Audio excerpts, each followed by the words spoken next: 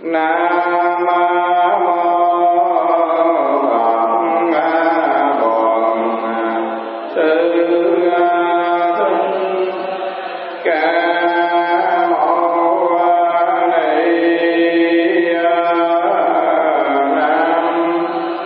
mô Phật Bổn Sư Thích Ca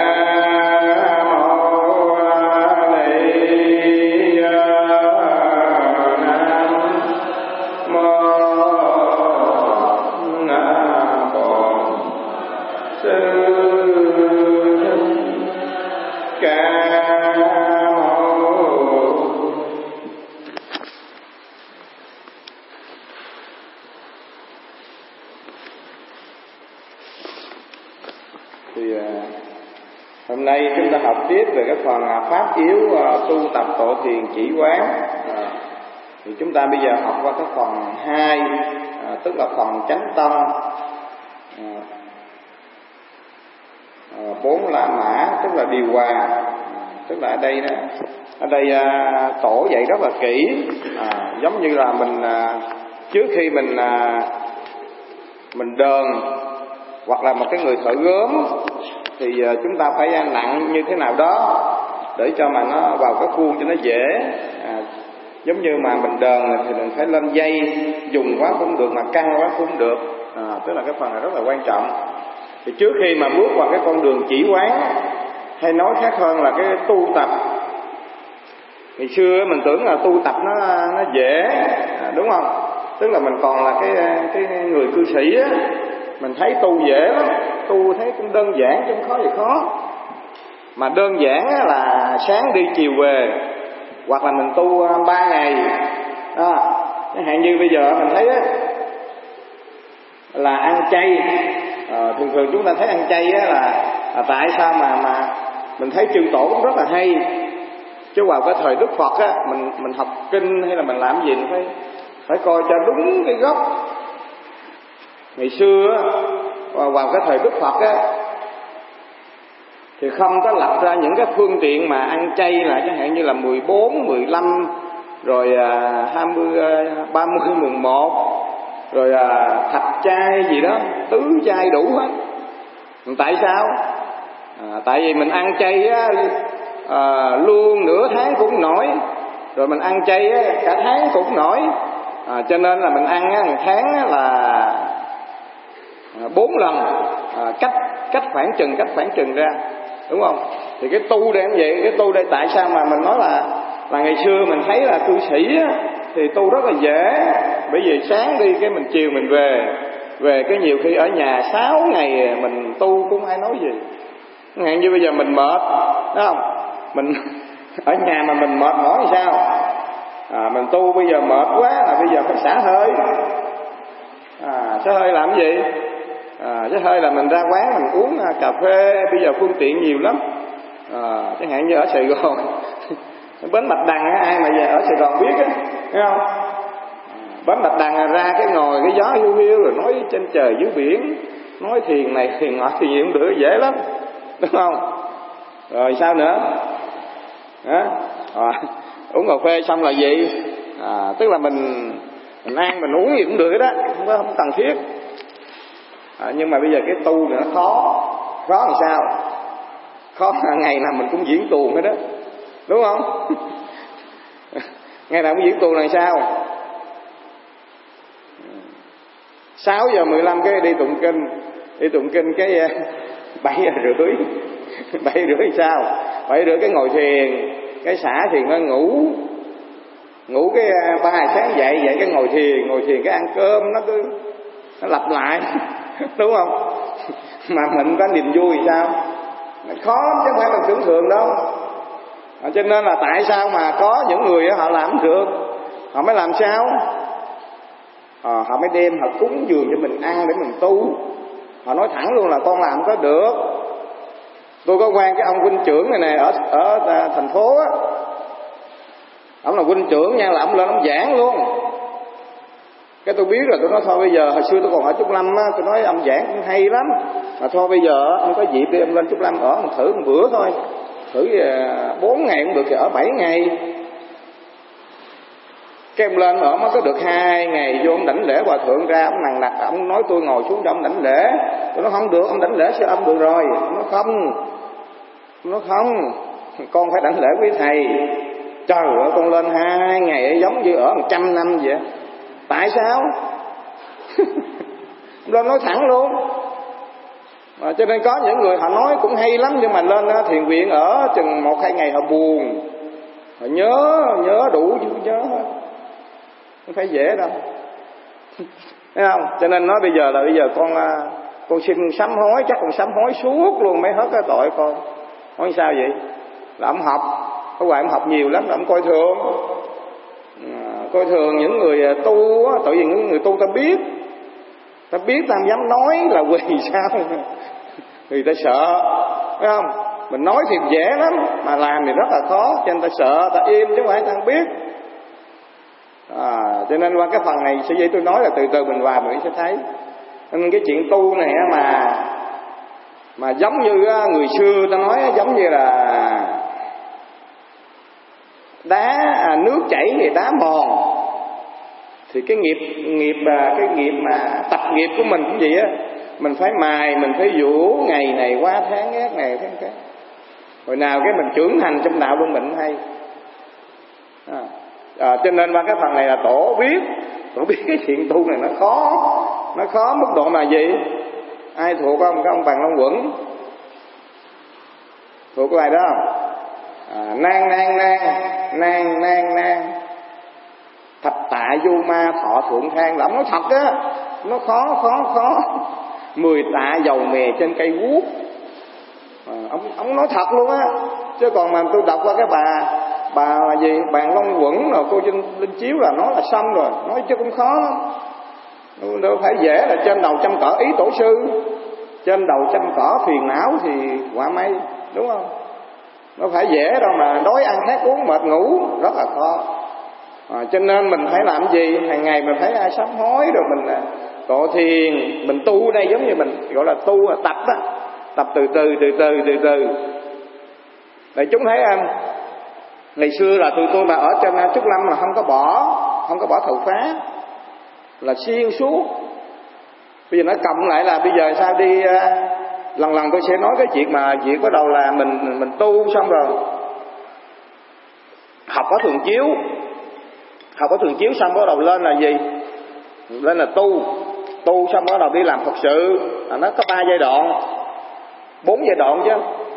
Học rồi tu rồi làm Phật sự xong hết rồi 60 hoặc là 70 bắt đầu là phải tu rồi nhập niết bàn luôn, tịch luôn. Đó là 4 giai đoạn của người tu.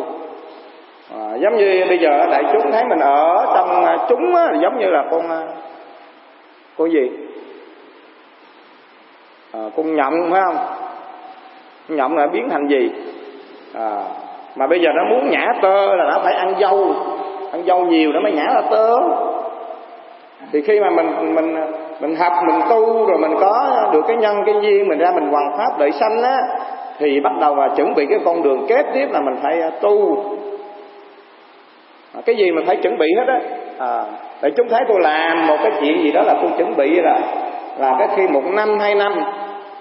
Cho nên chẳng hạn như tôi làm cái chai đường vừa xong, ai cũng ngạc nhiên vừa xong mà bàn ghế đâu đó là tôi đặt trước 1 năm rồi. Chứ bây giờ để mà mình đặt biết bao giờ cho nó xong.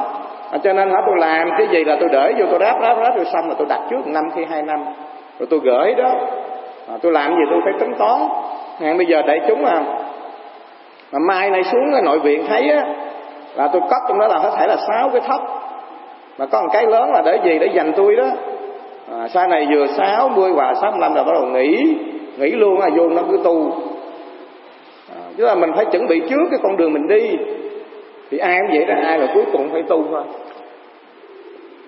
Cho nên là cái tu thiền này không phải là chuyện thường. Nói chung cái tu gì cũng vậy, tu gì cũng khó đó chứ không phải một sớm một chiều. Cho nên ở đây á, là tổ dạy á, là ngài dạy thế này, tức là hành giả mới học bộ thiền muốn tu theo giáo pháp của 10 phương chư Phật, trước là phải phát đại thệ nguyện độ thoát tất cả chúng sanh, nguyện cầu Phật đạo vô thượng. Tâm kiên cố như kim cang, tinh tấn dũng mãnh, không tiếc thân mạng. Thấy không? Mới học tội thiền thôi.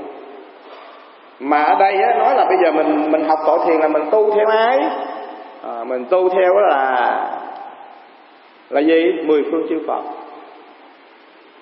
Đố đại chúng là ngày xưa mà khi mà Đức Phật ngồi với cội cây Bồ Đề á, mà Đức Phật tu á, là tu cái pháp gì? Niệm gì? Bây giờ là mình tu á, chẳng hạn như bây giờ người ta không có tu thiền, người ta tu về niệm Phật. Còn Đức Phật ngày xưa cũng niệm chứ mà không phải niệm. Niệm gì? Biết không? Niệm hơi thở. Cái này không tu.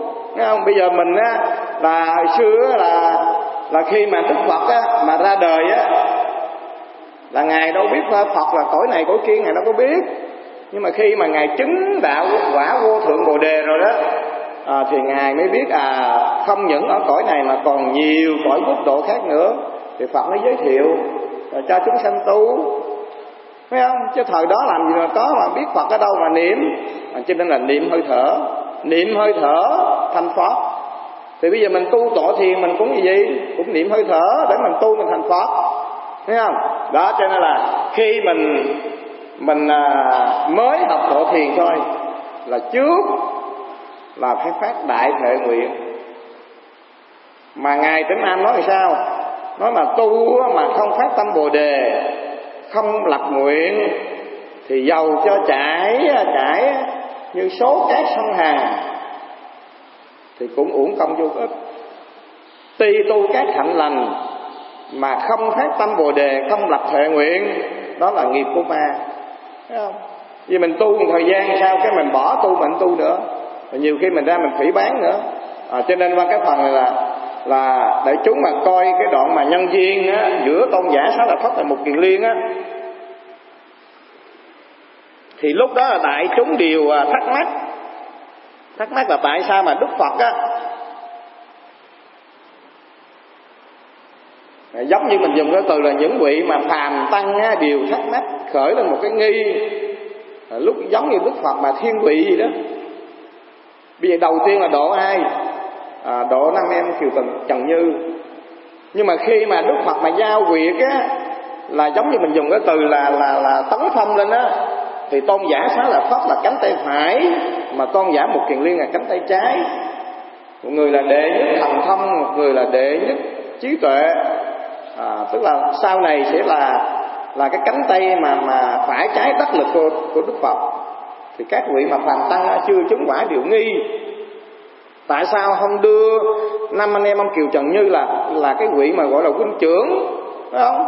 Tính ra là 5 anh em ông Kiều Trần Như là huynh trưởng, là trưởng tử, mà tại sao không giao? Mà giao cho tôn giả Mục Kiền Liên, tôn giả Xá Lợi Phất. Cho nên Phật biết ý rồi, Phật mới lúc đó 5 em Kiều Trần Như là chứng quả rồi, chứng quả thánh rồi, cho nên là tôn giả Kiều Trần Như mới bước ra đảnh lễ Đức Phật. Là vào cái thời Đức Phật Ca Diếp, Ngài cúng dường cho Đức Phật Ca Diếp, các ngài nói là chỉ mong sao mà tu mà chứng quả rồi độ bản thân mình rồi nhập niết bàn luôn, chứ không có phát tâm Bồ Đề, không có phát đại thệ nguyện gì hết. Như đó đủ rồi. Còn tôn giả Xá Lợi Phất, tôn giả Mục Kiền Liên là những cái vị nông dân, người là trồng lúa, người trồng bắp, đem đến cúng dường cho Đức Phật Ca Diếp. Rồi thấy Đức Phật Ca Diếp có 2 vị đệ tử, một vị là thần thông đệ nhất, một vị là trí tuệ đệ nhất, cho nên 2 người nó phát tâm Bồ Đề lập đại thệ nguyện. Khi có một Đức Phật nào ra đời, tụi con đó là một người là phải là trí tuệ đệ nhất, người là thần thông đệ nhất, người là đứng cánh tay phải, người đứng cánh tay trái, phát cái thệ nguyện. Mà khi mà phát cái thệ nguyện là trải dài trong sanh tử, cho nên đi theo cái thệ nguyện đó. Để chúng nhớ nha, khi mình phát tâm Bồ Đề, dù mình đi tu là mình phát tâm này, mà mình không lập thệ nguyện thì mình quên. Cho nên phải cần phát tâm Bồ Đề đã cần rồi, nhưng mà phải lập cái nguyện. Nguyện lập thì việc mới thành, mà nguyện không lập thì tu giữ trình. Ngay như bây giờ Đại chúng thấy là cái việc tu mình đã khó rồi, mà sau này đại chúng thấy mình đi làm các việc thật sự nó càng khó hơn nữa, khó gấp phải nói là gấp 10, gấp 20 lần cái việc mà mình tu. Nhiều sự chuyện nó đến lắm, nó làm cho mình đảo điên, nó làm cho mình đủ chuyện nó đến, thấy không? Cho nên qua cái phần này đại chúng nói là nếu mà chúng ta mà không có lập đại thệ nguyện thì tự nhiên mình giáo hóa thời gian là mình chán rồi. Có những người họ ta dạy thời gian đã trốn vào núi, vào rừng sâu ta tu. Mà tại sao? Giống như đây nè, Ngài Trí Hải đâu có riêng ai đâu. Ngày độ mà cái hội thứ nhất có người thì chứng quả, hội thứ hai thì có người, mà hội thứ ba đông lắm tới 3-4 ngàn người mà không ai chứng quả hết. Mà cái hội thứ nhất mà có 1.000 người thì chứng quả. Ngài nói là uổng cái công sức của Ngài tự nhiên bỏ ra, là chúng tu mới ra gì hết. Cái Ngài trốn vô núi luôn. Ngài không giáo hóa nữa, nghe không? Cho nên ra cái này để tôi nêu lên cho đại chúng. Rồi sau này đó, Ngài mới viết cái cuốn sách này. Ngài nói là phải lập đại thệ nguyện độ thoát chúng sanh thì mình mới tu, mình mới làm thật sự được. Đại chúng thấy mình nghiệm lại coi, chẳng hạn bây giờ đại chúng thấy bây giờ mình đừng có nói đâu xa, có những người họ nuôi con thôi, nuôi 5-6 đứa đi, mà đứa nào nó học, nó bỏ học rồi nó dốt, tự nhiên ta nản, đúng không? Người ta có muốn làm ăn nữa, ta nản liền. Thì cái người mà ra giáo hóa cũng như thế. Cho nên mà tu đến cái cảnh giới là không thấy chúng sanh để giáo hóa, không thấy mình giáo hóa, thì cái nguyện nó mới thành. Nó không còn mình thấy là gì, chưa có được. Nó cũng là gọi là bên, gọi là thiên á, chưa phải là viên dung. Đó, cho nên qua cái phần này. Còn ở đây ý tôi nói là mình mà không có lập đại thệ nguyện độ thoát chúng sanh á, nguyện cầu Phật đạo tâm mà không có kiên cố, tinh tấn dũng mãnh không tiếc thân mạng. Đó, cho nên qua cái phần này chúng thấy là cái đường tu mình nó còn xa dịu vợi. Chứ mình tu bằng lưng chừng, mình tu nửa chừng mình ra thì dễ lắm. Còn mà mình đi hết cái con đường này luôn thì bao nhiêu cái sự chông gai. Cho nên các vị A-la-hán mà khi mà nhập niết bàn rồi các ngài nó hơi xuống đi nữa, sợ lắm. Không có gì, tức là chia ra hai phần á, đoạn căn A-la-hán, lợi căn A-la-hán. Các ngài phải hồi tâm chuyển hướng, gọi là chuyển ý, phát cái tâm đại thừa dũng mãnh lớn, thì mới vào trong cái cuộc đời này. Đại chúng thấy chẳng hạn như bây giờ tụi tôi đi mà hướng dẫn người ta tu đi, đó là đại chúng thấy ngày xưa là tôi đi miền Tây suốt, đi xuống luôn, mà còn giảng trong đêm không. Nhưng mà cuối cùng rồi sao? Cuối cùng sức mình chịu cũng nổi. Tâm mình cũng như thế, tâm mình lập thì lớn thiệt, nhưng mà sức cũng có, từ từ nó mòn mỏi, từng mòn mỏi, rơi rụng rần, phải không? Cho nên qua cái phần này đại chúng thấy rất là kỹ. Nếu mà không có phát thệ nguyện độ thoát chúng sanh, nguyện cầu Phật đạo thì mình làm được. Cho nên Đức Phật đã có lần Đức Phật nói khai thị cho đồ chúng Như Lai Đại Chí Tôn hiển thiết công đức chúng, nhẫn huệ phước nghiệp lực, thệ nguyện lực tối thắng.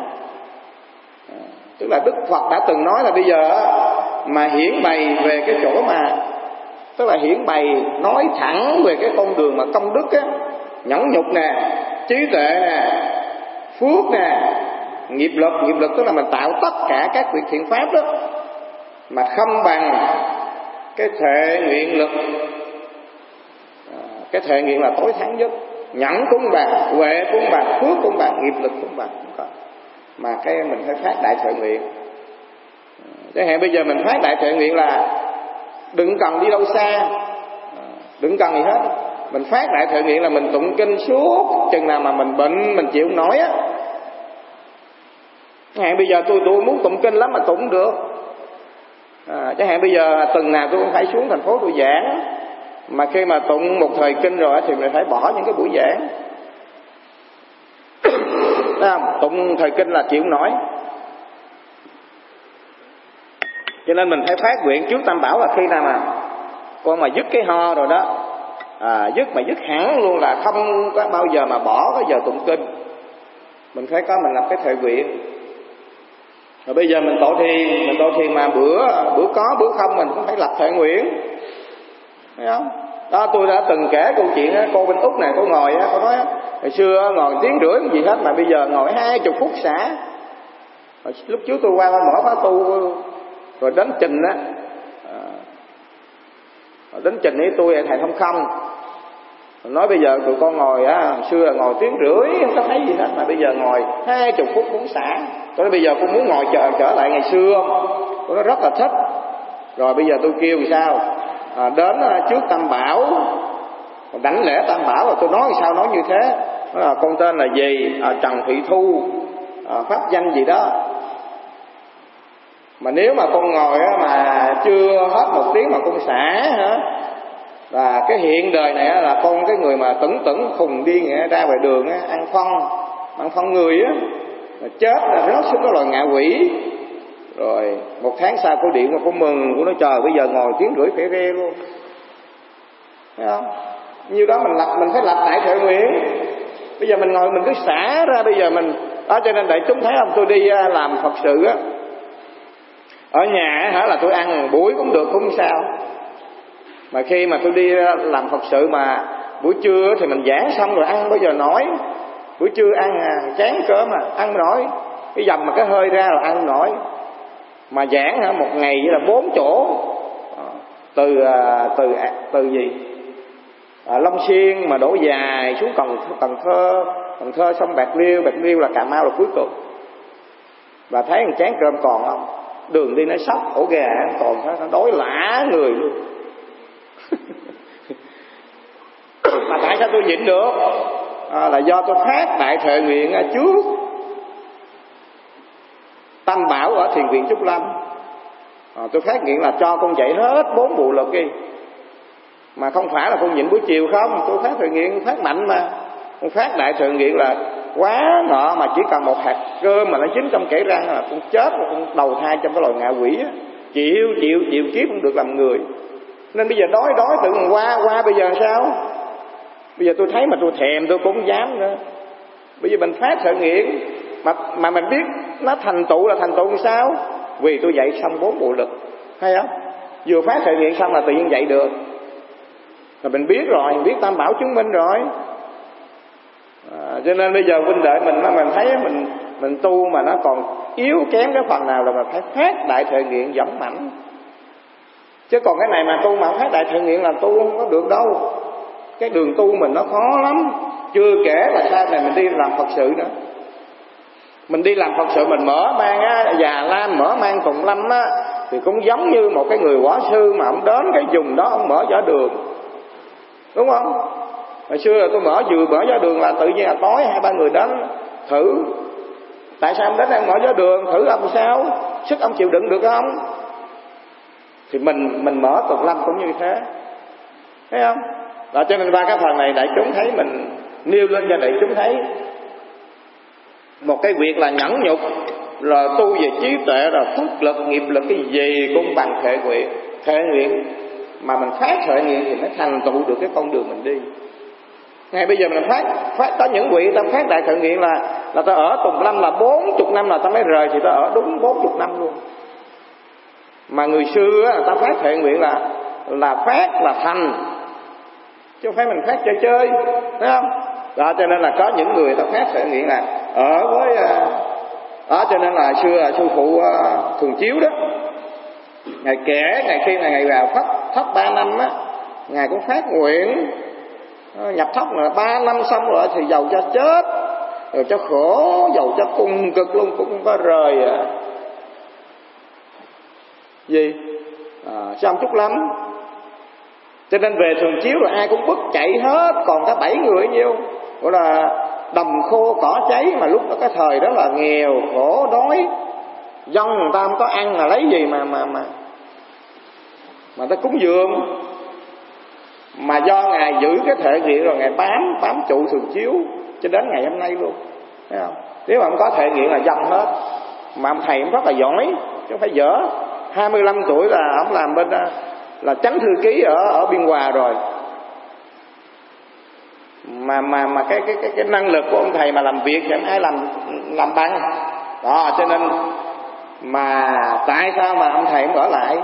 Do ông khác sự nguyện. Thì vào cái thời Đức Phật, các vị đại đệ tử, 500 đại đệ tử mà hỏi ra cái nguyên nhân là vị nào cũng phát đại thệ nguyện, rồi tu tập để mai kia thành tựu quả vị Bồ đề, nên đời này xuống gặp Đức Phật. Đó, cho nên cái phần này mình thấy rất là kỹ. Rồi tâm mình có gì kiên cố như kim cang. Cái tâm nó có lui sụp, cái tâm nó cứng cái mình thấy cái vật gì là đâm thủng với kim cang đâm cái thủng. Thì cái tâm vậy, cái tâm nó cứng, kiên định. Tâm phải kiên định, cứng. Còn thôi là thường là chúng ta bị bức hết. Đó. Đại chúng thấy đừng có nói đâu xa. Vừa rồi mình thử gì mình làm cái đồi đó, làm cái đồi Phật á, đại chúng thấy không? Ở bên Ni thì nói gì là bên Ta, thấy không? Người nào mà không có chí mà kiên cường là bảo đảm về là phiền não rên. Cái ông tôi kêu lên là ông là gì thiện tánh cư sĩ. Thì có một số huynh đệ nói gọi là kiến tánh thành Phật á. Còn gì kiến tánh thấy ông thiện tánh lên là muốn thành Phật rồi. Hoài quá, thấy không? Nhưng mà cái đường tu nó cũng như thế. Cái đường tu nó giống như là mình làm một cái đồi Phật vậy. Thì ban đầu là phải gian khổ, đắp nền. Chứ tự nhiên ở đâu mà tự nhiên thành Phật đâu. Cho nên là Ngài Thiên Cơ, Ngài nói đâu phải là Di Lặc trời xanh mà Thích Ca tự nhiên. Không có ông Di Lặc này mà tự nhiên trời xanh ra ông thành là Phật Di Lặc, không phải. Mà không có tự nhiên mà tự nhiên đẻ ra Đức Phật Thích Ca. Thấy không? Cho nên Ngài nói rất là hay. Không phải là Di Lặc trời xanh mà Thích Ca tự nhiên. Mà các ngài cũng tu phải nói là tôi nói là chày quy chất quẩy đủ chuyện hết rồi cái ngài mới thành Phật chứ. Mình thấy chẳng hạn cái đồi như vậy sao? Ban đầu rất là cực, đắp mô rồi làm đủ chuyện là mưa rồi gió rồi ngồi kéo cái tượng lên thôi mình thấy.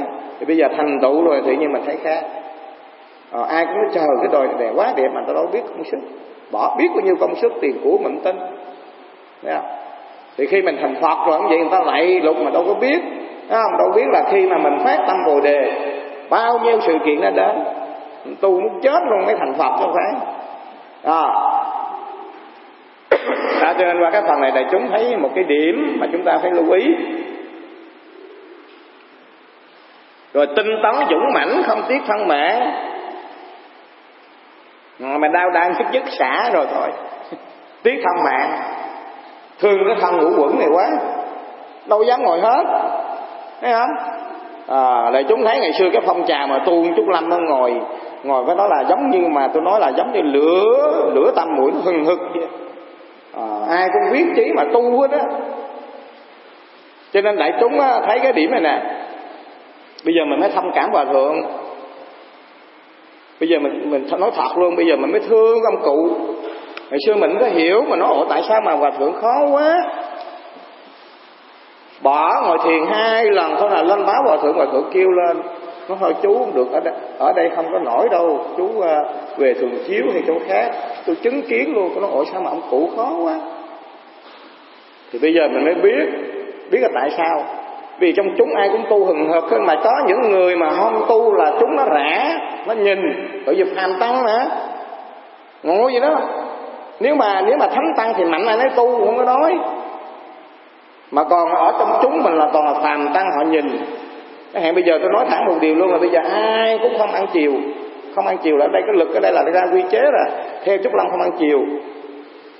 Mà thấy ông kia ông chiều nào ông làm một tô mì thì người kia nó không chịu được, lá một điều, thấy không? Bắt đầu chúng nó xuống. Cho nên người nào mà ngày xưa tôi còn nhớ lại là có một cái ông thầy này ông ăn có một trái chuối mà lên nó nhăn là cái ông thầy này đi theo Hòa Thượng từ hồi nhỏ lớn lên đó. Mà lên Hòa Thượng nhất định là phải mời đi, mà lại mà khóc suốt luôn. Hòa Thượng nói thôi chú đi ăn có một trái chuối thôi, chú đi chú ở đây không có được đâu. Mà mình chứng kiến mình nói ủa sao Hòa Thượng khó quá. Thì bây giờ mình mới biết Hòa Hòa thượng là mong muốn đào tạo, Hòa thượng nói tôi mong muốn đào tạo 10 người thôi, 10 người chứ tôi không mong muốn nhiều, để mà sau này khi mà tôi nhắm mắt rồi á, ngày xưa tôi có một mình mà tôi còn làm được như thế này thì mai này 10 người chẳng lẽ em làm không tôi, cực kỳ là khó. Tôi kể cho đại chúng mới thấy á. Mà ai mà chỉ cần mà bỏ tụng chân ngồi thiền, đại chúng biết mà khi mà Hòa thượng đi xa tôi còn nhớ lại, mà tôi không có dám làm, tôi không làm chứ không phải tôi không dám. Ở đây mình bây giờ tôi phải bật mí luôn nha, bây giờ hồi xưa tôi giấu luôn, bây giờ tôi phải bật mí á. Thường Hòa thượng đi xa, cái Hòa thượng kêu tôi lên, kêu lên là chú nhớ ở nhà theo dõi. Theo dõi là tự vì có một số cái thầy ông đó cũng lâu lâu cũng buồn, cái đi qua cái núi voi á, đi qua cái núi voi rồi dạo chơi vậy bên đó đi đó. Hòa thượng nói là người ta sợ mất lòng đó, thôi bây giờ chú phải về trình cho tôi, ai đi mà nếu mà mình biết cái người đó mà đi chơi mình trình là chắc là chắn là Hòa thượng mời đi, thấy không? Nên bây giờ tôi cũng sám hối nữa, sám hối thì sao đi mà tôi nói thì sao, xong ở đây là không có ai đi hết á, mà có 1-2 người mình biết. Cho nên qua cái phần này tôi nói đại chúng là khi mà tôi ở trong Trúc Lâm rồi tôi mới thấy Hòa thượng hồi xưa là ở Phật học Huệ Nghiêm gọi là ông gì, ông cha, còn Hòa thượng Bửu Huệ gọi là người mẹ. Mà có 2 vị tăng này, Hòa thượng hay kể 2 vị tăng này là được các vị Hòa thượng lớn gửi đến mà đánh lộn với nhau đó. Hòa thượng họp hết các ban giám hiệu rồi hết, Hòa thượng ngồi. Hòa thượng nói một là 2 chú này ở lại tôi rời, còn 2 á là 2 chú này đi tôi ở, thấy không? Và khi mà 2 người này đi, Hòa thượng đứng giữa cửa, Hòa thượng nhìn rồi sao? Nó phải vui đâu. Đó, cho nên qua cái phần này đại chúng thấy là kỹ, rất là kỹ. Rồi bữa tôi xuống tôi dạy ở trường trung cấp Phan Thiết á, thầy Tâm Quang ông kể lúc Hòa thượng làm ở Phật Huệ Nghiêm á, có một ông thầy này hút thuốc, Hòa thượng bắt vô, Hòa thượng kêu là đốt hết một gói thuốc, ngậm hút xong rồi cái tàn là nhúng vô trong cái tàn mà gạt ra, nhúng vô trong cái tô nước, xong là bắt uống tại chỗ luôn. Ghê không? Chẳng lẽ mình thấy vậy làm sao? Nhưng Hòa thượng muốn là thanh lọc cái tăng đoàn để đào tạo có người. Cho nên đại chúng nói thẳng một điều luôn, bây giờ cái giáo hội Phật giáo Việt Nam mình bây giờ là toàn những vị ngày xưa học ở Huệ Nghiêm, toàn những vị mà bây giờ làm việc còn học ở Huệ Nghiêm không, thấy không? Toàn là bây giờ rường cộ mà gánh quét giáo hội là ngày xưa là đó, bây giờ đại chúng còn học Huệ Nghiêm đấy nè, toàn làm việc không. Thì bây giờ Hòa thượng ngày xưa mà đào tạo tụi tôi mà ở Trúc Lâm, bây giờ ra làm việc cũng như thế, ra làm việc là khắp 5 châu 4 biển, là từ cái bàn tay Hòa thượng đào tạo. Cho nên mà mình đào tạo, cho nên các ngài nói là cái cục sắt nó vô chi, mà vô một cái bàn tay ông nào mà giỏi thì tự nhiên nó thành pháp khí, còn mà dở thì thành cục sắt. Mình cũng vậy nè, mình người tu giống như cục sắt vậy. Mà vô cái bàn tay mà điêu luyện rồi thì các ngài mài vũ, các ngài mài vũ là sau này trở thành là cái đồ dụng cụ sử dụng được. Ở dưới bàn tay của các ngài chẳng hạn như ngài gì?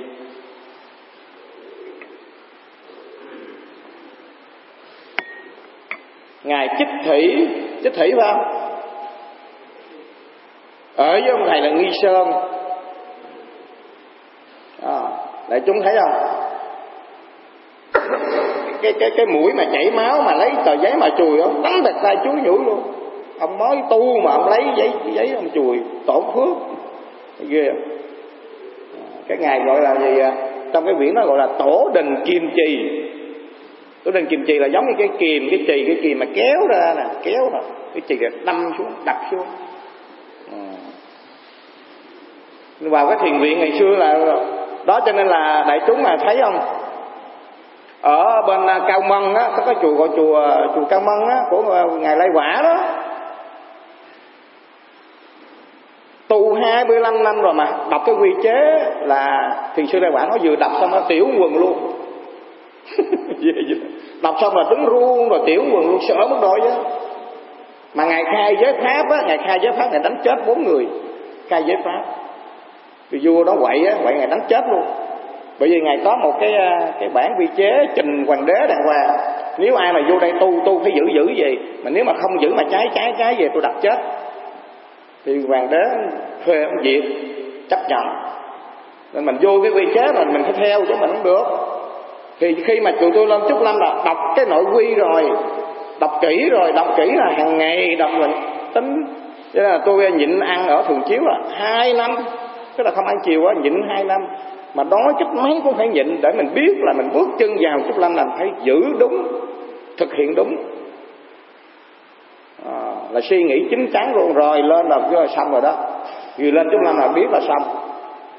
Dưới bàn tay mài dũa của sư ông Trúc Lâm, thấy không? Mà một những cái tăng đường rồi thượng đưa vô và tụi nói là những vị này nói với thầy Quảng Chúng là thầy bây giờ thầy trụ trì Trúc Lâm đó, những vị này chú ráng cố gắng lưu ý để sau này tôi đưa ra làm những cái Phật sự các nơi. Ta tham dưới bàn tay của hòa thượng mài dũa tự nhiên có.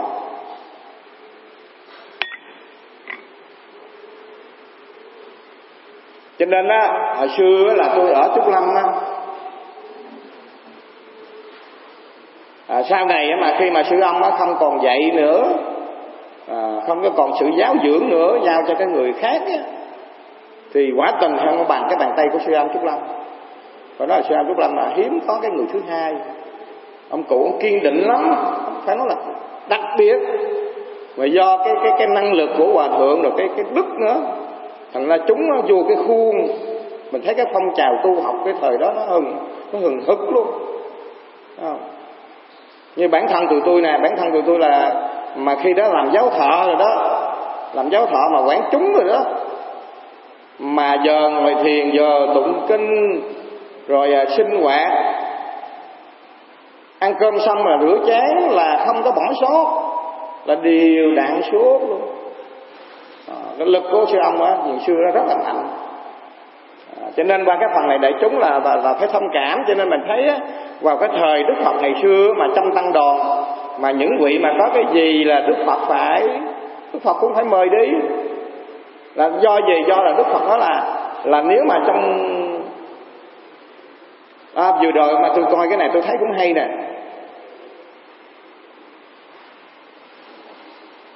Là ở cái khu rừng này nè, cái khu rừng này gọi là khu rừng sinh thái. Thành ra nai trong đó nhiều lắm, nai rất là nhiều. Rồi người ta cho 4 sư tử, chuyện có thật luôn. Ở Nam Mỹ người ta cho 4 sư tử.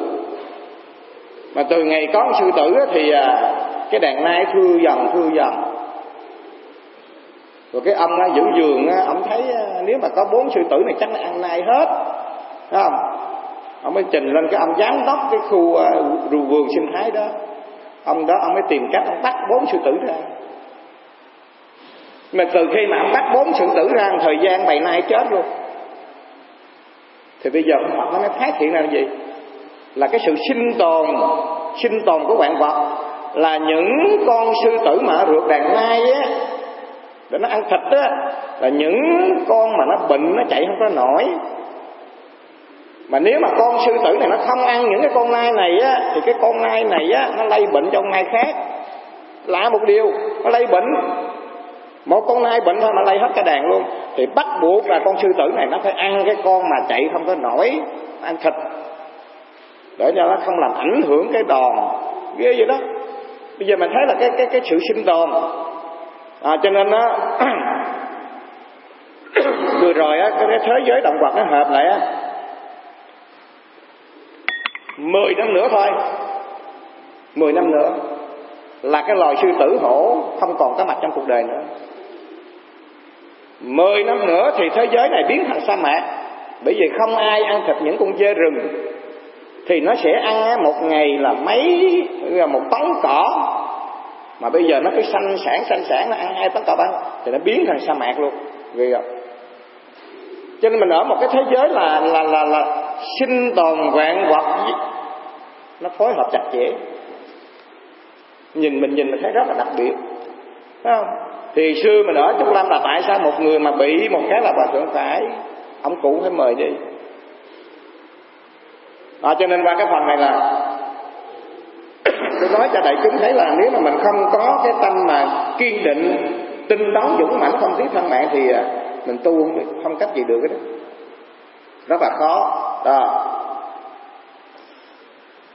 Thì đây đại chúng là khi mà vào thấp cũng vậy, vào thấp mà mình bệnh mà mình không có lập thệ nguyện là mình bể thấp. Mình không có lập thệ nguyện kiên cố ở trong suốt 49 ngày luôn, hoặc là 21 ngày, hoặc là 1 tháng gì đó là mình bể thấp rồi. Khi cái bệnh nó đến, tôi nói đây là đại chúng phải theo dõi để kinh nghiệm nha, chứ không phải tôi nói là không phải chơi đâu. Bản thân tôi kinh nghiệm tôi biết đó, rồi mình vào trong đó là bảo đảm mình bước liền.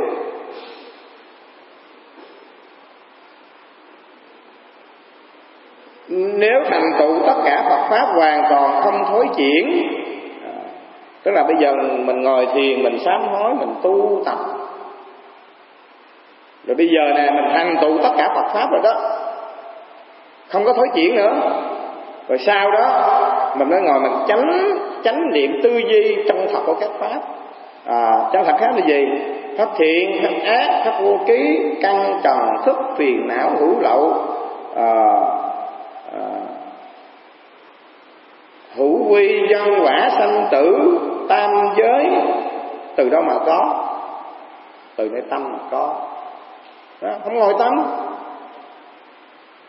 Bây giờ khoa học mới chứng minh, mình thấy hay lắm. Bây giờ khoa học mà nó phát triển chừng nào á, nó có những cái sáng kiến chừng nào á, thì cái đạo Phật mình nó sáng hơn, sáng nhiều lắm. Rồi bây giờ khoa học mới chứng minh nè, nó chứng minh là cái con thú phải không? Con thú nó có thân và có cái tâm, nhưng mà ngược ngặt một điều gì, con thú nó không bao giờ nó biết nó là thân thú, ghê vậy đó. Cho nên mấy con chó, cái ông mà tiến sĩ khoa học này nói hay á, cho nên con chó đi qua gương nó nhìn cái gương, nó không biết là nó không biết nó, nên nó nhìn cái gương nó tưởng là con nào không à. Rồi ông nói là cái ông này nó hay lắm, nó là cái con cọp mà khi mà nó uống nước nó giật mình luôn, nó ủa con này mà ghê vậy, nhưng mà nó thấy là con này nó không làm gì nó thọc miệng xuống nó uống. Cho nên con thú nó không biết nó là con thú, khổ gì đó, thấy không? Nó mà đi ngang qua là nó nhìn xuống đó, cái mặt ai mà ghê vậy. Nên mình thấy bữa nào mình dẫn ông Như bữa nào về chiều nó về thử đi, mấy con não cừ gì đó dắt nó qua gương nhìn nó con nào vậy không biết, hay lắm. Thì cái tâm đó là nó biết rồi. Rồi bây giờ con người nè, bây giờ con người ngược lại gì? Mà có một cái con mà nó hơi biết một chút thôi, nó hơi biết, nó hình dung mà nó lờ mờ lắm, là con tinh tinh. Con tinh tinh á thì nó biết nó là cái thân của nó, nhưng mà nó lờ mờ, nó biết mà lờ mờ lắm. Thì bây giờ qua con người có thân có tâm, đúng không? Ngược lại con người mình biết rõ về thân mà không biết về tâm. Có những người biết về tâm mà gì? Lờ mờ, rất là lờ mờ. Cho nên mình bị tâm nó sai sử mình hàng ngày hàng giờ, từng phút từng giây từng niệm. Cho nên mình vào các thiền viện mình tu là để mình làm gì? Huấn luyện cái tâm mình lại, huấn luyện lại để mình trở lại cái bổn thể, cái ban sơ của mình trở lại, vậy thôi. Khi mà mình nhận được cái tâm rồi thì mình giải quyết hết tất cả thiên đường địa ngục niết bàn, cái gì cũng từ tâm. Bây giờ mình hiện khi mình ở đây là cũng là do cái tâm mình mà nó hình thành ra. Cho nên ba cái phần này là mình vào đây tu chỉ có một cái việc duy nhất là mình huấn luyện tâm, quan sát tâm để mà chuyển hóa cái tâm. Vì nhiêu đó, làm nhiêu đó, từ sáng tới chiều, sáng trưa chiều tối gì cũng nhiêu đó thôi, cũng huấn luyện cái tâm. Nghe ông trên nói nè, nếu mà biết tâm tánh không có thật thì các pháp cũng thật. Cho nên tâm vô nhiễm thì tất cả hạnh nghiệp sanh tử đều dứt, vậy thôi. Quán như thế rồi kế là theo thứ lớp bắt đầu tu tập. Và quán tâm đó, quán tâm cho mình bớt chấp, bớt nhiễm, bớt này bớt kia, từ từ từng bước. Vậy chúng thấy bây giờ là cái thời này á, là mình được, mà không tôi ngồi tôi suy nghĩ á, là mình được 5 cái điều may mắn. Nhất là mình được sanh làm người nè, thứ hai là mình cũng bị khùng bị điên gì, phải không? 6 căn mình đủ, 6 căn mình đầy đủ. Rồi thứ ba mình gặp được chánh pháp. Nhưng mà cái điều may mắn của mình là mình biết được cái con đường quán sát về tâm, huấn luyện về tâm. Cho nên cái ngày hôm nay là mình tu là đúng luôn á. Ngày hôm nay mình tu đúng, như vừa rồi ở bên Indo á, nó có những cái có một cái công ty điện lực, giám đốc rồi cái công ty đó được có khoảng 200 người á. Bây giờ là chuẩn bị là cái Tết Tây nè, mời mà ca sĩ mà nổi tiếng về cái ra bãi biển, bắt đầu mới dựng sân khấu rồi hát nhảy múa làm đủ chuyện vui vẻ. Bất ngờ sóng thần lên nó cuốn mất, thấy không? Một phút vui chơi. Nhưng bây giờ mình ngồi lại mình thấy cái thế giới này nó gọi là đu kha là cái khổ chắc thật. Đu kha là bất toàn bất như ý. Cái từ đu kha hay lắm. Nó bất toàn là bất như ý, là nó mỏng manh, nó vô thường, nó tạm bợ. Mà cái thời này nó rõ ràng luôn, chứ không phải như cái thời trước mình không biết. Bây giờ cái thời này rõ ràng luôn. Cái con người nó mỏng manh, nó vô thường, nó tạm bợ, mà chỉ có cái con đường duy nhất là tu tập huấn luyện tâm để chuyển hóa tâm. Nên cái thời này mình tu là đúng luôn, chứ không có còn suy nghĩ nữa, không có còn mà một cái gì mà để mà chằng chọc là không biết mình tu gì mai kia làm sao, suy nghĩ, thấy không? Mà cũng hối tiếc là mình ở nhà sự nghiệp thì sao cũng hối tiếc.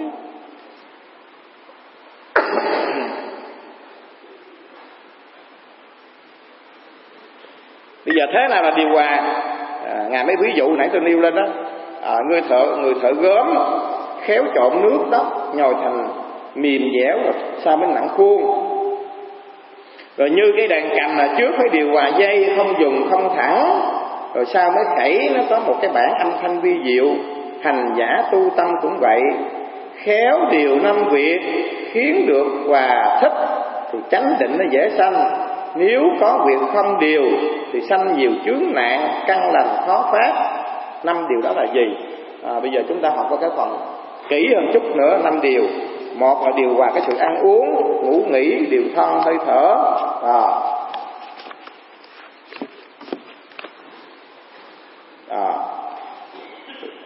Ăn uống là cốt để nuôi thân tiến tu đạo nghiệp. Nếu ăn quá no thì bao tử đầy, hơi thở gấp, chăm mạch không thông, tâm bị bế tắc, ngồi niệm không yên. Tức là chiều là mình ăn no là chịu thua luôn. Nên may mắn là chiều là mình uống nước lạnh, hay là cái người nào mà bây giờ cái cơ thể mà chịu hết nổi là uống bột, uống chút sữa vậy thôi. Chứ còn mà chiều nay mình ăn một cái bụng thôi cái lên là thiền nó chìm liễm luôn, vì chăm mạch nó bế tắc, nó không có thông. Mà chăm mạch nó bế tắc nó không thông là một là chạo cử hôn trầm giả dưỡi rồi đủ hết luôn. Cho nên đại chúng nghiệm lại coi mình mà không ăn á, bản thân là tôi nghiệm biết nè, mà nếu mà mình không có ăn á là tối mình ngồi thiền nó khỏe rồi, 3 giờ sáng mình ngồi thiền nữa mình thấy có con người mình nó thư thả, nó nhẹ nhàng. Mà hôm nào đó đại chúng mà ăn thử coi, làm một gói mì vô thôi tối là biết liền. Mà uống chứ, mình thấy mình uống không? Rất là uống. Biết tại sao uống không? Tại vì khi mà mình tu á, mình tu được cái chánh định thì cái hạnh phúc nó gấp 100.000 lần cái mình ăn gói mì. Ai mà tu được á, mình tu mình thấy nó nhẹ nhàng, mình thích thú về cái con đường thiền định, thì nó gấp trăm gấp ngàn lần mình ăn buổi chiều gói mì hoặc là tô cơm gì đó. Vào là nó bị chướng nạn, nó bị mạch nó có thông, nó bế tắc giống như là cái ống nước vậy. Đại chúng mà ai mà tưới nước biết á, hôm nào mình tưới nó có được là mình biết là nó nghẹt rác nè, rồi gì nữa, những cái đồ dơ nó dính đó. Thì cái mạch máu của mình nó cũng như thế, nó ăn vào no là bắt đầu nó làm cho mình đủ chuyện hết. Nếu ăn quá ít thì thân gầy, bao tử lỏng lẻo, ý lao lự sao động, không vững. Hai việc này đều không được định. Cho nên trưa mà mình uống nước canh không thì cũng được. Cho nên buổi trưa là buổi chính cho cái người tu thiền. Trưa là phải ráng cố gắng sao ăn ai mà ăn không nổi 3 chén thì phải ăn 2 chén. Ăn vô để làm gì? Để từ đây tới 7:30 là nó vừa, rồi sáng là nó đủ, nó không có thiếu chất. Chứ bây giờ mình ăn ít quá cũng được, ăn ít quá mà nó đói bụng qua tu cũng được. Ngồi niệm yên. Nếu ăn những vật trượt quế khiến tâm thức phải hôn mê, nếu ăn những vật không thích nghi hay khơi bệnh cũ khiến tứ đại chống nghịch nhau, người mới tập tu thiền định phải về dặt tránh những điều này. Đó. Nếu mình ăn những cái vật trượt quế, bây giờ ở đây mình ăn trượt quế là gì? Biết không? Bây giờ mình ăn mà cà sống chấm dưới chao mà chao lâu năm á, đó, trượt quế. Không những mình trượt quế cho mình mà trượt quế cho đại chúng nữa, phải không? Là gì nữa? Bây giờ mình thèm quá, ở nhà mình hay là ăn khoai lang lùi á, lùi vô cho vô là ăn cho nó ngon. Những món ăn đừng ăn. Mình lên chúng mình tu với thiền đường đại chúng mà ăn cái đó là không được. Làm cho mình nhớ mình học cái này hay lắm. Những cái gọt đó mình nên tránh. Những cái vật nào mà nó làm cho cái bụng mình nó khó chịu thôi đừng có ăn. Nhớ nha, trượt quế.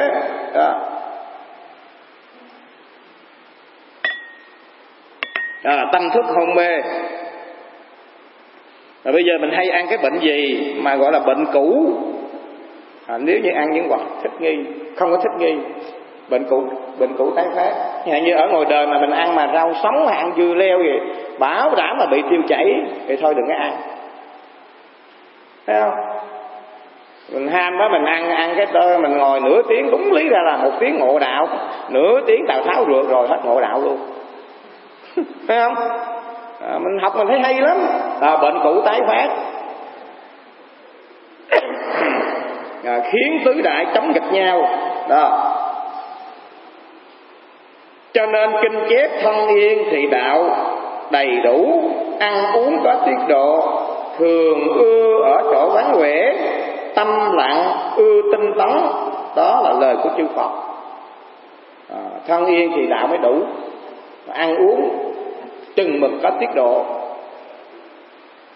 Cho nên là đại chúng thấy là sau này mình yên ổn rồi, bắt đầu là mình có những cái chai đường, rồi có những cái nhà ăn, nhà bếp rồi đầy đủ hết.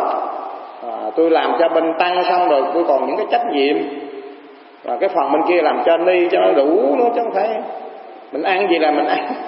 Mình ăn là tạm thời, giống như ngồi cái gốc cây vậy, thấy không? Mình ăn gì cũng phải chưa đúng.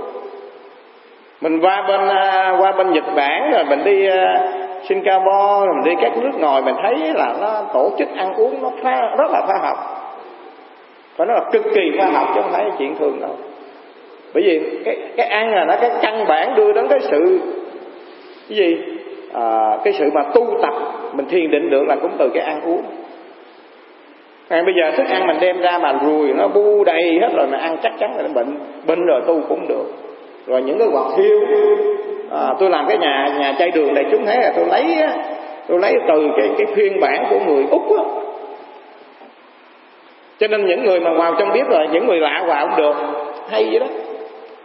Vào không được, chứ không phải mà luồn tuôn như mình đâu có. Vào không được, người lạ vào không được.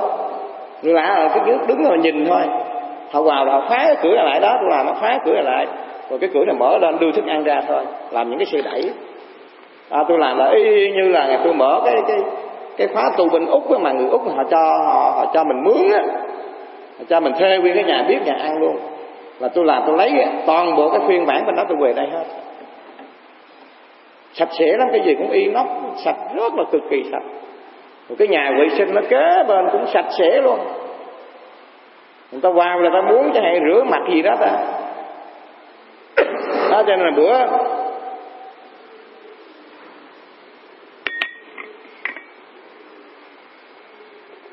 bữa cái nhà vệ sinh mình ở đây cũng lâu rồi đó, mà có một vị thầy mà tiếc mà bây giờ mà vô mình thấy nó hư hao rồi, nó dơ, thấy giống như nó phá những cái chấm nét.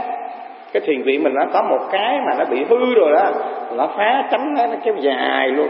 Nên tôi làm gì là cái tập tôi làm gì là phải thay toàn bộ, nó chịu khó tốn một lần ráng cố gắng á, rồi bắt đầu nó vô cái khuôn luôn. Còn mình sợ mình tiếc mình làm sắt á, làm những cái bàn sắt cũng được, nhưng mà xài chừng năm mà nó gỉ rồi nó sét, rồi cái chất sét nó ảnh hưởng vô thức ăn, chúng ăn bệnh. Nhiều mặt mình qua mình thấy là nước ngoài nó rất là khoa học, cực kỳ khoa học, từ cái bàn ăn, từ cái chén, từ đủ hết luôn. Thì đây cũng vậy, mình phải điều hòa, ăn uống có tiết độ. Rồi thường ưa chỗ vắng vẻ, tâm lặng ưa tinh tấn. Khi mình ở cái chỗ vắng vẻ rồi tự nhiên mình có cái sức tinh tấn chủng mãnh, tu tập.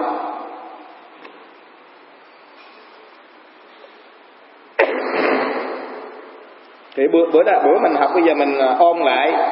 Bây giờ điều hòa cái sự ngủ nghỉ. Ngủ là bị vô minh che đậy, không nên ngủ nhiều.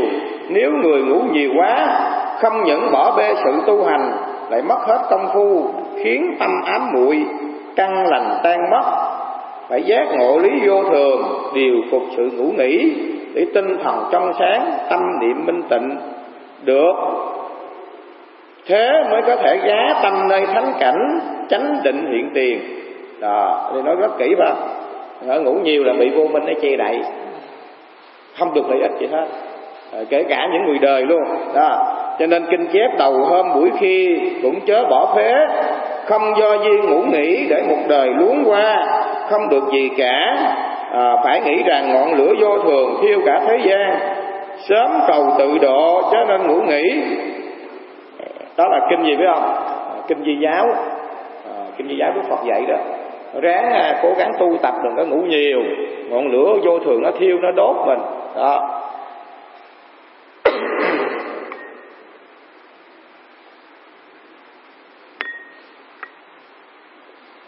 Cho nên phương pháp điều thân, điều hơi thở, điều tâm, ba việc này phải hợp nhau cùng một lúc, nhưng mà pháp hành có giữa, trước và sau không đồng.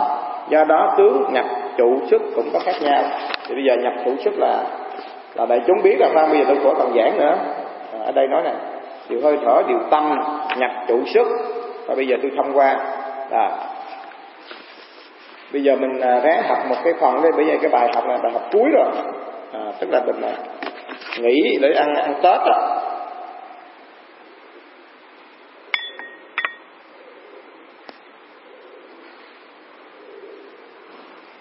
Tức là phần thứ 5 là hành phương tiện.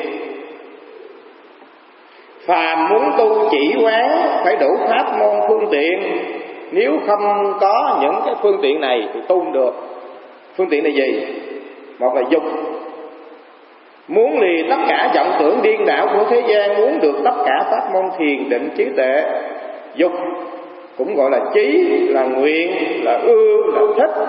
Vì người có chí nguyện ưa thích tất cả pháp môn thậm thâm vi diệu, nên gọi là dục. Như Phật dạy tất cả pháp lành lấy dục làm tóc. Dục là ưa muốn á, quý vị.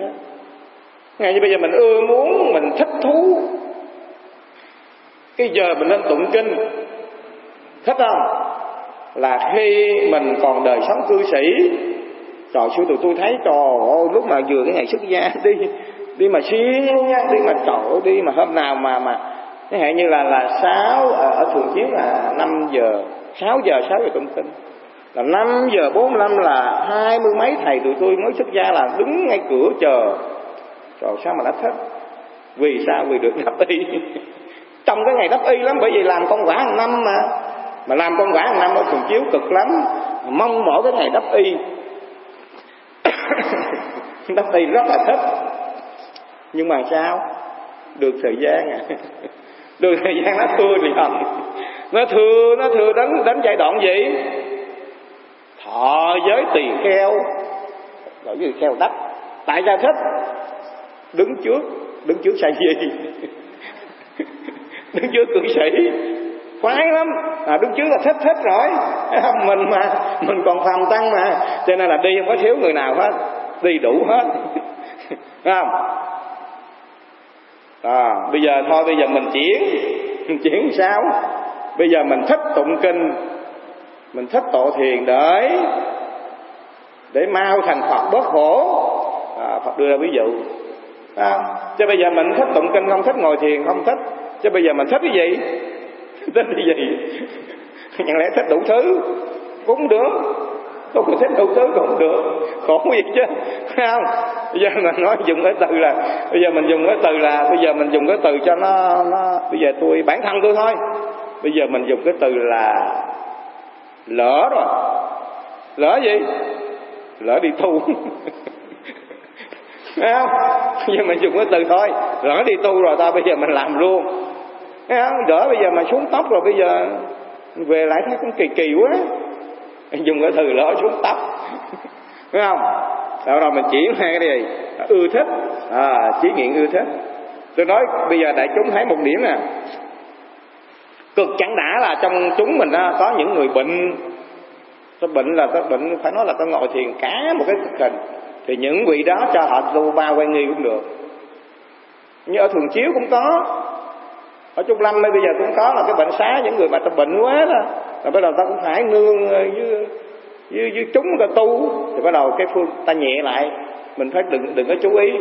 Mà bây giờ mình tu được là mình biết là cái phước mình đủ, phước mình có.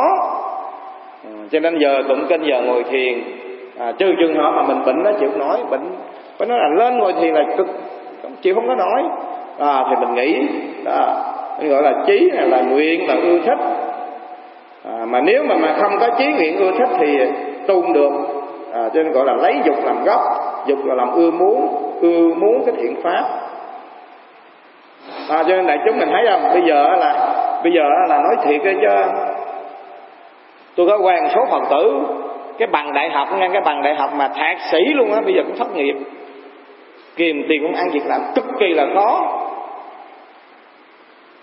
Mà bây giờ vô đây sao đấu tăng tiến, sáng là 7 giờ rưỡi là có công ăn việc làm liền, người thì nhổ cỏ người, thấy không? Điều đây là mình phải nói là khỏi cần tiền công ăn việc làm hết. Ai mà muốn trẻ củi thì xuống gặp thầy Minh Như, thấy không? Có công ăn việc làm hết, sáng sớm là mình khỏi, mình tối mình ngồi thiền, mình không có suy nghĩ là mai kiếm công ăn việc làm. Công ăn việc làm này nhiều lắm, đủ ngành hết, đủ ngành đủ nghề hết, thấy không? Mà mình làm này để làm gì? Nhóm các công đức thiện pháp. Chứ mình làm bây giờ không hay lấy tiền nữa, mà mình lấy bằng cái gì? Bằng nhóm các công đức thiện pháp. Và này chúng thấy là nói thẳng một điều luôn, mình đừng có nghĩ lại là trong cái nội quy mà của Trúc Lâm á, thường mà huynh đệ mà đọc ra là những vị gì thủ bổn không có được làm gì hết á, thủ bổn là ngồi kiếm tiền thôi, trụ trì là cũng sướng luôn. Mà bây giờ sao? Là phải xuống làm hết, vì mình có người tùy theo tiền lúc chứ, đợi chừng nào mà khi mà chẳng hạn như bây giờ ông Minh Như mà chừng mà ở đây 100 chúng là trưởng ban củi là khổ toàn làm, đứng nhìn chỉ thôi. Giờ không có người là phải cắt, là phải xẻ, phải đục, phải mài, phải vũ. Bởi vì trưởng ban thì sao? Trưởng ban nhất y nhất quận cũng có người, nên cũng có. Ở trưởng ban củi thì cũng hay á. Hồi xưa ở Trúc Lâm mà trưởng ban củi là oai lắm á, là ở dưới là 7 người. Hồi xưa là ông thầy gì em làm trưởng ban củi, là tôi là nhân viên đó. Ông đứng ông chỉ thôi, tôi chỉ là ôm, ông cứ chỉ thôi, chỉ. Giờ chỉ sao được? Giờ có người thấy không? Rồi bây giờ thủ bổn ngày xưa đếm tiền chi trả rồi bây giờ cũng có chúng luôn, thì bây giờ phải ra làm. Chừng nào mà đợi đủ 100 người là huynh đệ là thấy khỏe luôn, khỏi cần làm gì hết á. Ra chia khách là khỏi cần làm gì luôn. Chia khách là ngày xưa tôi làm chia khách đó, là ở dưới tôi là 10 cư sĩ và thượng cho, mà cũng làm cũng hết luôn, không hết việc, thấy không? Cho nên đại chúng thấy là tùy lúc.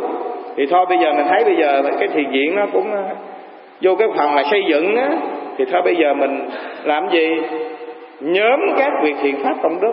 Ngày sau này mình tìm nó không có ra luôn á. Tôi nói tôi mà xây dựng mà hết rồi, chỉ có nhổ cỏ làm gì chơi thôi, tìm ra không có.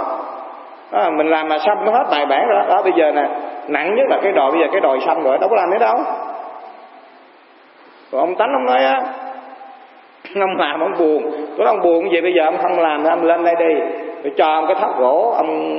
Ông phụng sự Tam Bảo nhiều rồi, bây giờ lên đây ông phải lấy lại sức. Ông nhập thất 7 ngày ở trong đó, có người đưa cơm đưa nước ông ráng ông sám hối. Từ ông bứng cây cổ thụ quá nhiều rồi, ông ở đình ở miếu rồi, bây giờ cái tổn sức ông lên đây. Vừa qua Tết cái ông lên đây, đó. Trên cái phần này là thấy là bây giờ mình có việc làm rồi.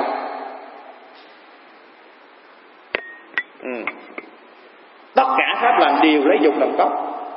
Mà để chúng nhớ là khi mà mình làm á, mình hăng say, mình vui vẻ, thì mình làm với nó có lại cái sức lực. Ngược lại với mà mình làm mình phiền não, mình mỏi mệt đó, thì nó sẽ sanh ra những cái thứ bệnh khác. Còn mình làm là mình biết khi mình làm cái việc này là mình nhóm các thiện pháp để làm cái nền tảng, làm cái căn bản cho cái việc tu của mình. Chẳng hạn như bây giờ mình nói thẳng luôn, tôi cũng ngày xưa tụi tôi là rất là nhờ khi ở thiền viện Thường Chiếu. Khi đó là giống như là cái Thường Chiếu giống như là chưa có xây dựng gì hết, bắt đầu tụi tôi vào bắt đầu xây dựng làm. Rồi lên Trúc Lâm là tụi tôi cũng bắt đầu tiếp tục xây dựng nữa. Lúc đó là những cái nhà gỗ là sư ông phá ra hết để làm. Nhờ như thế cái bắt đầu nó có những cái thiện pháp. Thế còn bây giờ là mới vô không là tự nhiên hưởng thụ không có gì hết, thấy không? Cho nên bây giờ mình được cái may mắn rằng là mình phục vụ, mình gây dựng cái ngôi Tam Bảo. Mà trong đó đại chúng hiểu chứ, trong đó là có thông bằng quyến thuộc của mình nữa. Bây giờ những người họ mất đi rồi, bắt đầu họ tìm cái chú xứ thân tộc mình tu chỗ nào, bắt đầu họ mới vào và tu ngộ vậy đó. Không những mà mình làm lợi ích cho bản thân mình, mà làm lợi ích cho thân tộc mình. Vào đây bắt đầu họ tu tập đó. Rồi tinh tấn là kiên trì giới luật, xả dứt ngủ cái đầu hôm và kia, tinh chiên không bê trễ, như người kéo lửa chưa nóng chọn không dừng nghỉ, ấy gọi là pháp tinh tấn thiện đạo. Tức là mình ráng cố gắng là đầu hôm và kia, tinh chiên không bê trễ, như người kéo lửa chưa nóng không bỏ. Đức Phật cũng vậy đó. Đầu hôm là giờ mình ngồi thiền đó, là 3 giờ khuya, gần 3 giờ sáng đó mình tu tập đó. Niệm là tưởng nhớ, pháp thế gian là dối trá rất là hèn, nhớ pháp thiền định tôn trọng đáng quý, nếu được thiền định tức là phát quy đầy đủ các trí tuệ vô lậu, tất cả đạo lực thần thông thành bậc đẳng chánh giác rộng độ chúng sanh, ấy là đáng quý, là phải nên nhớ. Cho nên gắng tu tập. Mình niệm, mình ngồi mình nhớ lại ngày xưa mình ở ngoài đời, đủ thứ chuyện hết. Mình tạo miệng thì mình nói ác, rồi thân mình tạo ác, rồi ý nghĩ ác. Mà bây giờ cái pháp thế gian nó thấp, nó hèn, đâu có gì đâu. Rồi bây giờ mình ngồi thiền định sao mình thấy giống như là ngày gì Bạc Đề phải không? Bạc Đề đó ông làm tướng quốc vào cái thời Đức Phật á, mà ông sau khi mà ông bỏ đi tu rồi, bỏ đi tu là giữa đêm ông ngồi thiền, cái tâm nó thanh tịnh, ông thốt lên đó, đại chúng coi đó: ôi hạnh phúc của tôi, ôi hạnh phúc của tôi, ôi hạnh phúc của tôi. Thì cái người bạn tu đến trình Đức Phật, nó bạch Đức Thế Tôn á, Bạc Đề á, hình như nhớ lại cái ngày xưa hạnh phúc rồi bây giờ ngồi thiền á, tưởng nhớ lại rồi bây giờ đọc lên làm cho động chúng hết, ai tu được. Đức Phật phải hợp chúng. Chiều đó Đức Phật hợp chúng liền. Đức Phật hỏi: Ngài mới nói bạch Đức Thế Tôn, mà hôm con ngồi á là con cảm, con nhớ nghĩ lại là ngày xưa con ở thế gian á là giàu cho mà quân lính mà đi bảo hộ con cũng sợ người ta giết. Rồi con ngủ cũng thấp thởm, ngủ không được, sợ người ta ám sát con. Mà con ăn cái thứ gì con cũng sợ người ta bỏ thuốc độc. Bạch Đức Thế Tôn, giờ đây con ngồi giữa rừng, nó giống như một con nai á, mà con không sợ người nào đến ám sát con. Bạch Đức Thế Tôn, vì con có gì đâu ám sát. Bạch Đức Thế Tôn, mà bây giờ ngày xưa con ăn con sợ người ta bỏ thuốc độc lắm, mà bây giờ ai cho cái gì con cũng ăn á, con cũng sợ người ta giết con, vì con đâu có gì đâu nữa giết, dập luôn. Đức Thế Tôn nói sao? Cái mà niệm mà khởi nghĩ như thế nha, là chư thiên ở cõi trời 33 còn thèm khát, huống chi là loài người. Đức Phật tán thán. Và cho nên bây giờ mình ngồi thiền mình, cho nên là đại chúng thấy không? Khi mà mình tưởng nhớ đến các pháp thế gian dối trá thấp hèn, thì bắt đầu mình nhớ các pháp thiền định, mình tu tập. Mình nhớ những cái năm tháng mình mài dũa, phải không? Nhớ những cái chặng đường mình đi qua rồi mình thấy sao nó cao siêu, nó quý giá quá. Còn các pháp thế gian ngày xưa tuy rằng nó cũng sung sướng thiệt, phải không?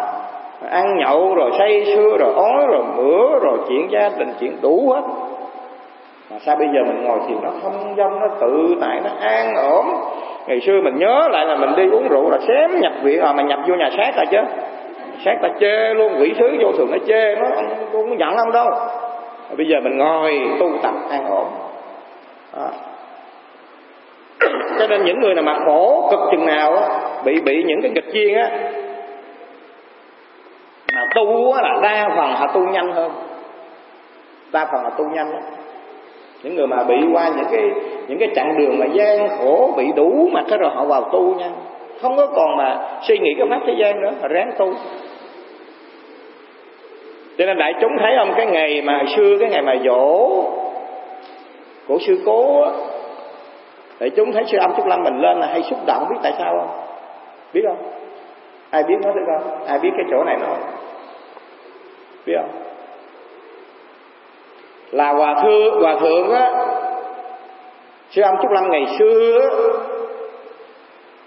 là một cái người sanh trong một gia đình không phải là dạng giàu có sung túc gì.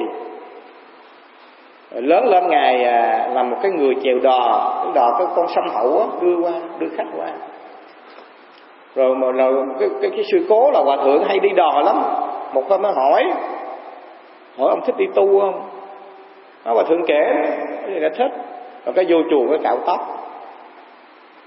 Mà nếu mà không có cái lời của sư cố thì chưa chắc gì sư Âm nhắc nhở là cái duyên xưa, kích thích cái trực giác để cho mà vào tu. Cho cái ơn nó quá lớn. Và khi mà sư ông tu tập được rồi, có kết quả rồi bây giờ giáo hóa, rồi xây dựng các đào các tùng lâm là nhờ một cái bàn tay của sư cố, thấy không? Cho nên người ta nói là hòa thượng sao xúc động. Đúng rồi, xúc động. Hòa thượng nói giống như là tôi là một cái cây sắt mà mài thành cây kim hữu dụng đó. Cho nên qua cái phần này là bây giờ mình nhớ lại nè. Cho nên mình đừng có nói là tu không có vọng tưởng. Có những lúc những cái bế tắc nó đến, mình có quyền mình khơi lại cái quá khứ. Ngày xưa mình ở ngoài đời làm gì, bị cái gì, bây giờ mình vào trong mình tu tập được cái gì, nó rảnh ra, nó an ổn, thì bây giờ gọi là niệm là nhớ. Cái này rất là hay đó. Rồi bây giờ mình ráng cố gắng đi, mình ráng cố gắng mình tu là 5 năm, là 10 năm, 20 năm, rồi 30 năm. Bây giờ vọng tưởng một chút, rồi mình dành ra cái chương trình biết đâu mới dành ra chương trình. Ở đời ta nói là mà không có cái niềm hy vọng là sống được. Rồi thôi bây giờ mình nhiều khi mình chịu hết nổi là mình không có còn thể nào tu được, thì bắt đầu mình đưa ra biết đâu mình tu tập 5 năm, 10 năm, 20 năm, cái mình sáng đạo lên, ví dụ vậy. Rồi mình rộng độ chúng sanh, rồi mình ngồi dưới một đệ tử lớp thấy không? Ngày xưa sao ông đâu nghĩ cái đó đâu, đúng không? Thì thôi bây giờ mình vọng tưởng một chút đó. Không những mình giáo hóa cho loài người, mà sơn thần thổ địa rồi thần linh rồi cái gì mà là dùng cái từ là cô hồn các đẳng ở đâu nó vô nó quy y, trời sao nhiều. Nhờ gì? Nhờ tu thiền định, cái mình niệm nhớ nghĩ cái mình vượt qua. Đại chúng mình thấy mình tu có 5 10 năm thấy gì đâu. Mình tu đến giai đoạn mà 20 năm 30 năm rồi, trời ơi, đại chúng mới thấy cái con người mà nó thanh thản, nó tự do tự tại. Mình bây giờ mình đi đâu nó cũng có ràng buộc, cũng ai ràng buộc mình nữa. Ngay như tụi tôi á, mà đi làm các việc Phật sự là đi xong là làm hết việc Phật sự là mình về, chứ cũng gì đâu ràng buộc, phải không? Thì sau này đại chúng mà lớn lên cũng vậy thôi. Mình đi Hà Nội, đi gì đến nước ngoài mình làm Phật sự thì lúc đó mình trưởng thành rồi, mình được quyền đi, không ai cấm cản, thấy không? Lúc đó là giới pháp đầy đủ rồi, bắt đầu mình đi cũng sao gì hết. Thì bắt đầu mình mới dạch ra một cái chương trình, mai kia vậy đó, gọi là niệm mà, rồi tất cả là thần thông. Nếu ai mà có cái nhân duyên mà đời trước mà tu về cái pháp này tự nhiên có thần thông là lạ lắm. Cái mình ngồi suy mình nhìn, ông này ông nghĩ gì biết hết, thấy không? Mà biết hết rồi sao bắt đầu mình giải quyết một số vấn đề sao nó tùy. Cho nên mình ráng tu đi, tu được rồi là tự nhiên nó có đầy đủ hết đó. Thành Phật là rộng độ chúng sanh, cho nên rất là quý.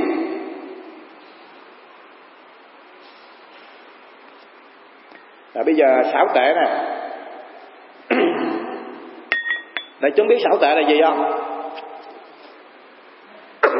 Xảo tệ là bây giờ là đại chúng mà coi cái cô tắm cám chưa? Tắm cám, cái chuyện tắm cám á.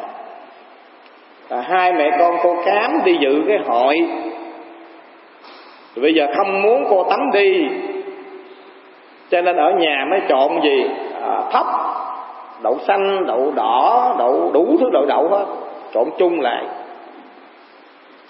Khi mà trộn chung là bắt lựa ra từng món, đậu xanh riêng, đậu đỏ riêng, đậu nành riêng, lúa bắt. Thì khi mà trong đầu mình bắt đầu mình nó phân tích xảo tệ là phương tiện khéo léo, thì bây giờ phân tích gì? Giữa cái vui thế gian và cái vui thiền định, sự được, sự mất, khinh, trọng. Thì bây giờ mẹ thấy là cái vui thế gian, vui ít thì khổ nhiều, dối trá không thật, là mất là cái khinh. Còn cái vui thiền định trí tuệ là vui vô lậu, vô quy, hằng lìa sanh tử, xa hẳn khổ não, là được, là trọng. Phân biệt như thế gọi là xảo tệ, thấy không? Huynh đệ nào mà ở cõi đời mà uống rượu biết á, vui lắm, ngồi say sưa chè chén nói chuyện năm trên năm dưới, anh chị em mà phải nói là cực kỳ là vui đã về tới cà xỉn bật ói, thấy không? Đạt ngày xưa nè, lúc mà ói ra khổ là vui, khổ chịu không nổi. Có những người nói khi mà nhậu xong rồi bắt đầu là về là ói thôi đó. Còn cái vui thiền định là vô lậu, vô quý, lìa sanh tử, xa hẳn khổ não, là được, là trọng. Phân biệt như thế gọi là xảo tệ, các bắt đầu tiến tu đó. Và thứ năm là nhất tâm phân minh, thấy rõ thế gian đáng lo, đáng ghét, khéo biết công đức định tệ, đáng tôn trọng, đáng quý. Cho nên bây giờ nhất tâm quyết định tu chỉ quán. Bây giờ nãy giờ mình phân tích rồi, những cái này được, cái kia bất như thế nào đó. Cái khổ của thế gian là sao, cái vui của niết bàn như thế nào, cái tu tập nó được thảnh thơi như thế nào. Thì bắt đầu, bây giờ phân tích không phải bắt đầu ngủ nha, bắt đầu quyết định phát nguyện tu tập về con đường thiền định chỉ quán. Ngài nói kỹ lắm. Quán tâm cứng như kim cang, thiên ma ngoại đạo, không thể ngăn trở phá hoại. Dù tu như vậy mà không được cái gì cũng không thay đổi, gọi là nhất tâm. Mình quyết định mình tu như thế mà 10 năm cũng được gì, 20 năm cũng được, nhưng cũng thay đổi. Nhưng mà bảo đảm luôn, Thiền sư Diệu Châu nói là các ông mà tu mà 30 năm mà không được cái gì mà lợi ích trong đạo á, thì chặt đầu lão tăng làm cái gáo mút phong. Thiền sư Diệu Châu á, phát nguyện luôn ví như người đi đường trước hay biết đường không hay là bích, sao mới nhất tâm theo đường tiến bước, nên gọi là xảo tệ nhất tâm. Kinh chép không phải người trí thì không thể tu thiền, không tu thiền thì không thể được gọi là người trí. Cái kia mình được cái may mắn, tôi nói này, mình được cái may mắn rằng mình có mặt trong cuộc đời này huấn luyện cái tâm. Có những người đâu có biết cái tâm mình là gì, cho nên bị gì nóng giận lên một cái đỏ mặt là bị tâm nó sai sử. Mà biết cái tâm là mình dừng, mình trở về cái chỗ biết tham sân si dừng. Cho nên người xưa ta nói thấy Phật không bằng thấy tâm. Dầu cho Phật hiện ra luôn mình cũng bằng. Ông Phật hiện ra ông cũng giúp được mình gì đâu, thấy không? Cho nên cái ngày đó là thấy Phật nó hiện ra giữa hư không luôn, mà không bằng các ông thấy tâm của các ông chỉ 1 giờ là có nghĩa này nè đó. Ở đây là ngài khẳng định luôn, kinh chép không phải người trí thì không thể tu thiền, mà không tu thiền thì không thể người trí. Cho nên trong kinh Pháp Cú có bài kệ đó: tu thiền trí huệ sanh, bỏ thiền trí huệ diệt, biết con đường hai ngã, đưa đến hữu phi hữu. Là âm tăng gì? Ngài giáo thọ Phô Thi La đó, thấy không? Cho nên là Đức Phật đưa bài kệ đó. Nên mình được cái may mắn rằng mình tu tập về con đường huấn luyện tâm, quán chiếu về tâm đó. Rồi bây giờ chúng ta hồi hướng, kỳ sau chúng ta học tiếp.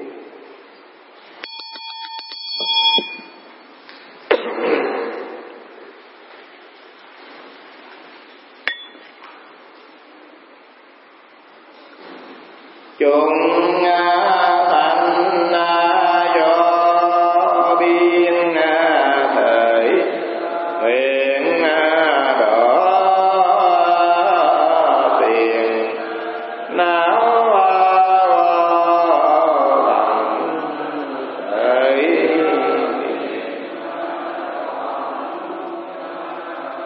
pháp